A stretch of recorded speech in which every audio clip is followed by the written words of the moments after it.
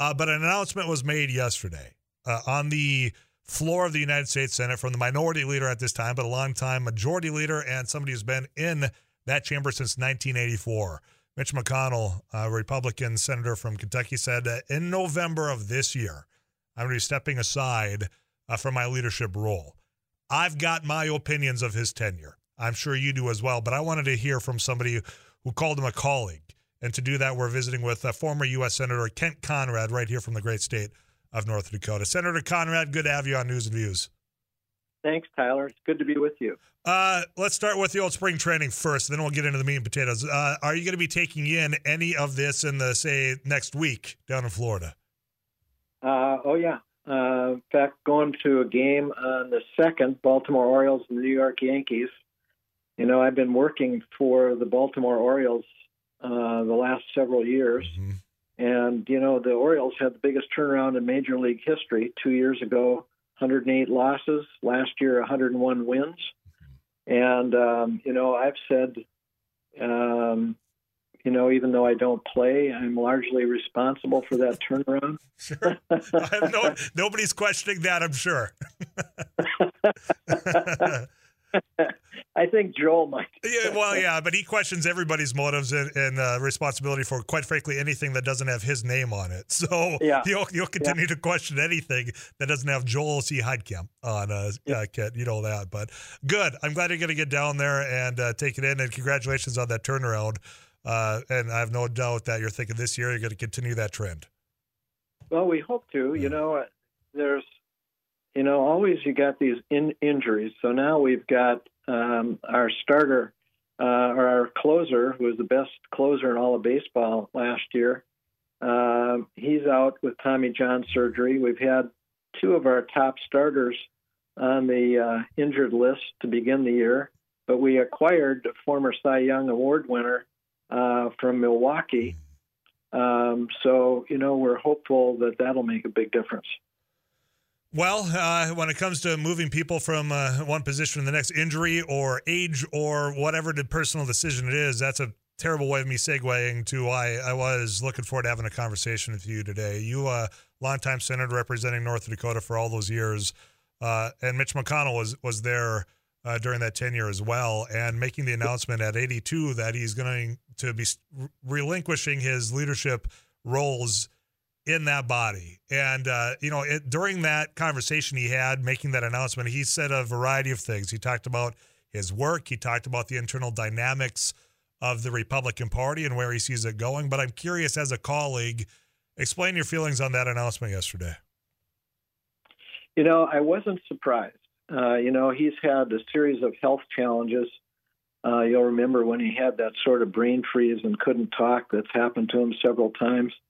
And, you know, he's been there 40 years. But the reason I thought he might decide to leave was he lost his caucus on the bipartisan border control bill, something that he'd supported. And then when he lost his caucus on that issue, you know, that's always kind of a forerunner of a leader stepping down, because sort of the unwritten rule is you got to control at least a majority of your caucus if you're the leader. You know, as I think of Mitch, he was a tough and is a tough partisan, but he has great respect for the institution, and he understands that it's important to govern. And that means when there's divided government, you got to compromise. So, for example, he supported the bipartisan infrastructure bill that Biden introduced that is going to mean hundreds of billions of dollars invested in roads, bridges, airports, rail systems, broadband, things that our country really needs updated. You know, if you travel around our country, you travel around Europe, you see the really stark difference now between the level of investment that's been made in infrastructure, much more invested in Europe than has been invested here. So we got some catching up to do, and that legislation will make over time a big difference. And he supported the bipartisan bill to control the border, which at the end of the day didn't go forward because his caucus revolted, basically. Right. And, trying to understand why would he support that bipartisan bill? Trump was against it, and he was supporting it before he, at the last minute, turned against it, because he does understand the hard reality. That is, we need immigrants. I know this is not a popular thought these days, but the hard reality is, you go anywhere in the country, there's job wanted signs everywhere. And to have economic growth, there are two things that determine whether your economy grows. One is your labor pool, people available to work. The second is the productivity of that labor pool. Those are the two things that economists will tell you determine the economic growth of a nation. And we need immigrants for economic growth because we don't have enough people to fill the jobs that we need done in this country. Now, at the same time, you got to be able to control your border. We have to decide who comes in to take those jobs. It can't just be people showing up and saying, we want in. You can't control your future if you can't control your border. So Mitch McConnell fundamentally understands that. But again, because he lost his caucus on that issue, and then the subsequent issue on support for Ukraine, where he had over 20 Republicans joining him in supporting the funding for Ukraine, again, he didn't have a majority of his caucus. So he had two back-to-back losses where he was pushing something that the majority of his caucus did not support. And that's really usually a signal that a leader is not going to last. Not going to get so there. I think, go ahead. That combined with the health issues that he's had, I think led him to conclude, it's time to take a different path. Observing the United States Senate just as an observer, not somebody who's formerly sat in those chairs, when you think about Congress, you think about the Senate, the most deliberative body in all the world. Maybe self-proclaimed that, but it seems certainly like over the last 12 years, give or take, that it has really found itself more in the functions of the House. And I think of a stalwart, whether I agree with him or disagree, about the institutional knowledge that Mitch McConnell has, the way he handled his duty in the Senate as a leader there. That void, that vacuum, when you look at in his statement yesterday saying, look, I see what's going on within my party here. What do you see coming in to fill the role of a Mitch McConnell as leader? I know that we've talked about John Thune. We've talked about some other potential individuals, but what do you envision going forward for that caucus? It's hard to know, isn't it? There are the three Johns who will be competing for that job. At least that's what it appears to be. John Thune of South Dakota, John Barrasso of Wyoming, and John Cornyn of Texas.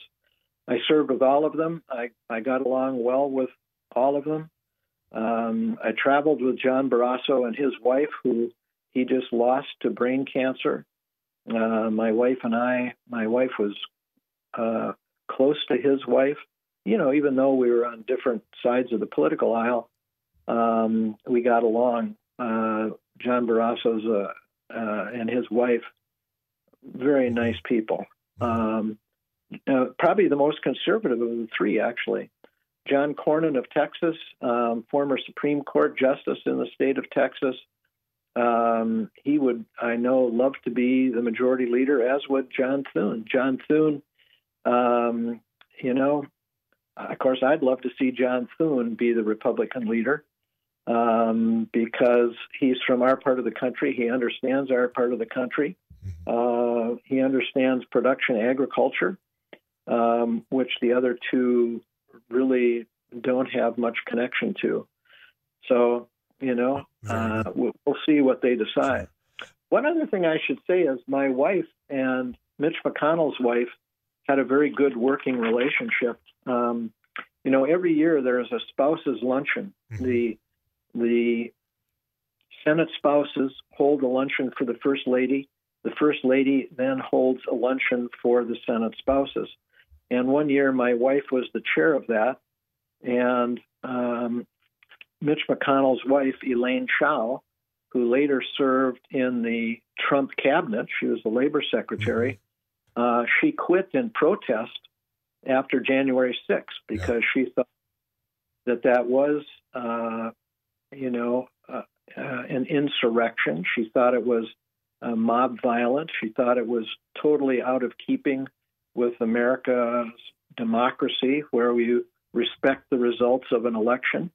So she quit in protest. But before that, many years, when Lucy was chairman of the Spouses Luncheon, Elaine Chao was on her committee to organize that, and they got along very well, and got along so well that my wife, when she was a Woman's Party, arranged for Elaine Chao to be given what's the very prestigious Alice Paul Award. You may recall Alice Paul was head of the National Woman's Party when they won women the right to vote. That's what the National Woman's Party was all about, winning women right to vote. It's kind of amazing, isn't it? That, in the lifetime of many people who are still alive, women did not have the right to vote. Right. So Lucy arranged for Elaine Chao, Mitch McConnell's wife, to be given that award, the Alice Paul Award, which is given every year to women who are leaders. And so they had a very good relationship. And Senator, I've got to get a weather update here in just a moment, but I think what you're getting to, and I want to come back to that if you got just a little bit more time. We see it on we see it on the nightly news about the back and forth of conflict, right? Everybody's trying to get those lines. But what you just touched on is something I think that's been missing in this conversation is that personal relationship that these bodies and these colleagues have. So when we come back, I want to dive a little bit more into that and ask you what the legacy is going to be of Mitch McConnell. I'm going to get right back to my guest with the 2 minutes I've got left, former U.S. Senator Kent Conrad. Senator, I wanted to ask, like I said, in the 2 minutes, legislatively, what will you remember Mitch McConnell for? Well, before I say that, I'd like to say I was in Bismarck for this big temperature swing. Got in there Sunday. My brother had to have emergency surgery, so I came up to be with he and his wife and his son and daughter, and got great care at Sanford in Bismarck, which we're appreciative of. But I was there for the big temperature swing, and it was really something. It's such a beautiful day on Monday, and then we really got swacked on Tuesday. Welcome home is what that said. Yeah, but for your question, what I will remember is most about Mitch is he's a tough partisan, but he believed in the institution. He believed in governing. He helped me a number of times get a final resolution to budget agreements so the government could keep functioning. And I admired him for that. He's playing that same role now. He's working to try to get an agreement with President Biden and the new Speaker of the House to have an agreement on a budget going forward so the government can continue to function and not shut down, which would be a disaster for us. So I remember that about him. I'd say the low point was the Supreme Court nomination of Merrick Garland, where he refused to even give him a hearing. That had not been done before, to refuse to even give somebody who had been nominated for the highest court in the land a hearing. I thought that was, really beneath him as a leader. Right. So those are things I remember about Mitch. Most of all, I remember on the positive side, a fundamental understanding that when there's divided government, which there often is in America, you got to work together. Yeah. If you're going to get something done, if you're going to make progress on huge problems we face, like the border, I think it's undeniable. Got to fix that. Senator Conrad, I'm up against the clock, but I always appreciate your time, my friend. You take care until next time, all right? You bet. Bye-bye. Senator Kent Conrad, ladies and gentlemen. More news and views next.